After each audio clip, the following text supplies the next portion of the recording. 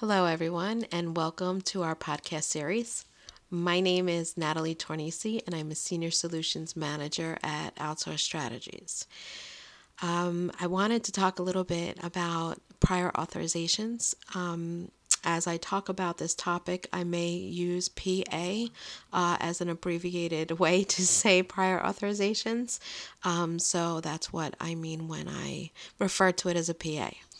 A December 2017 study from the AMA reported that 86% of physicians said that prior authorizations have increased during the prior 5 years, with 51% saying that they have increased significantly. The PA process for approval of high-cost specialty medications is a bear and costs pharmacies and physician practices a lot in terms of time and money. So, what is a prior authorization? A prior authorization is a requirement that healthcare providers obtain advance approval from an insurance plan before a specific medication is delivered to the patient to qualify for payment coverage. Health insurance companies use a PA as a means to ensure that a drug prescribed is truly medically necessary and appropriate for the patient's situation. It is a method for minimizing costs by ensuring that the prescribed drug is the most economical treatment option available to treat the condition.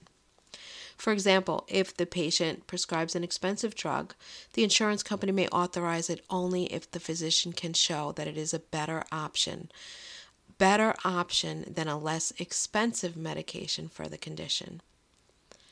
What types of drugs require PAs? Well, according to Consumer Affairs, the following kinds of drugs are subject to a prior authorization: brand name medicines that are available in a generic form, expensive medications such as those needed for psoriasis or rheumatoid arthritis, drugs used for cosmetic reasons such as medications used to treat facial wrinkling, drugs prescribed to treat a non-life-threatening medical condition, drugs not usually covered by the insurance company but said to be medically necessary by the prescriber, and drugs that are usually covered by the insurance company but are being used at doses higher than normal.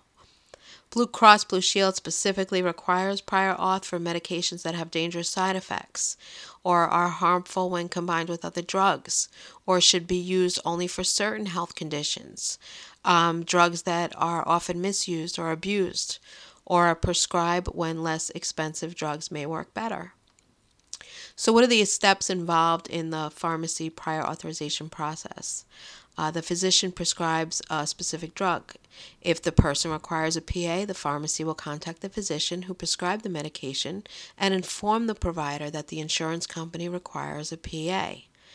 At this stage, the patient can either opt to wait for coverage approval from the insurance company or pay for full cost of the prescription themselves. The physician will contact the insurance company and submit a formal authorization request according to the plan's guidelines, along with all necessary forms.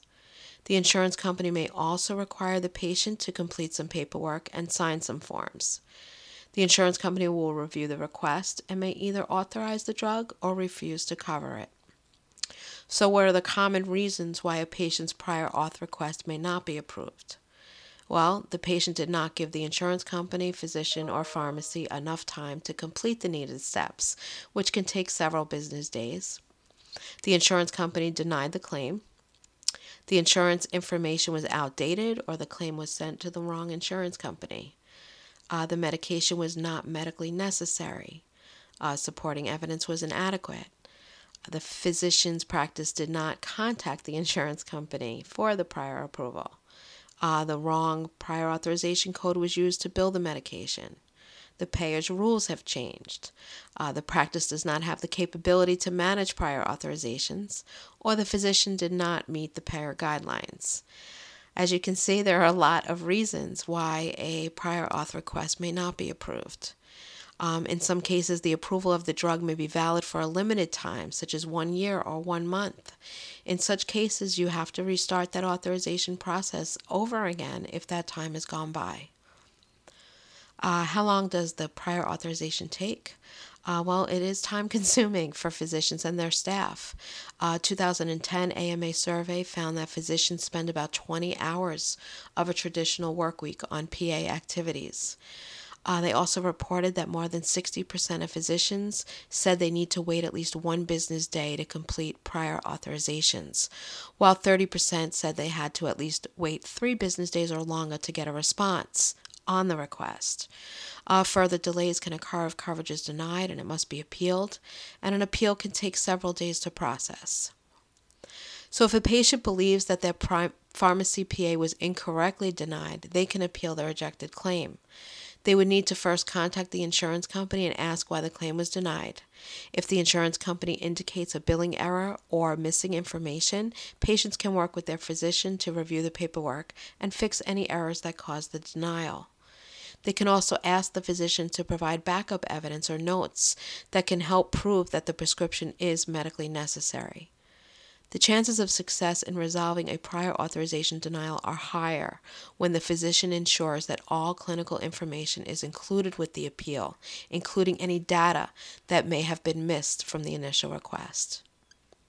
I hope this helps, but always remember that documentation and a thorough knowledge of payer regulations and guidelines is critical to ensure accurate reimbursement for the procedures performed.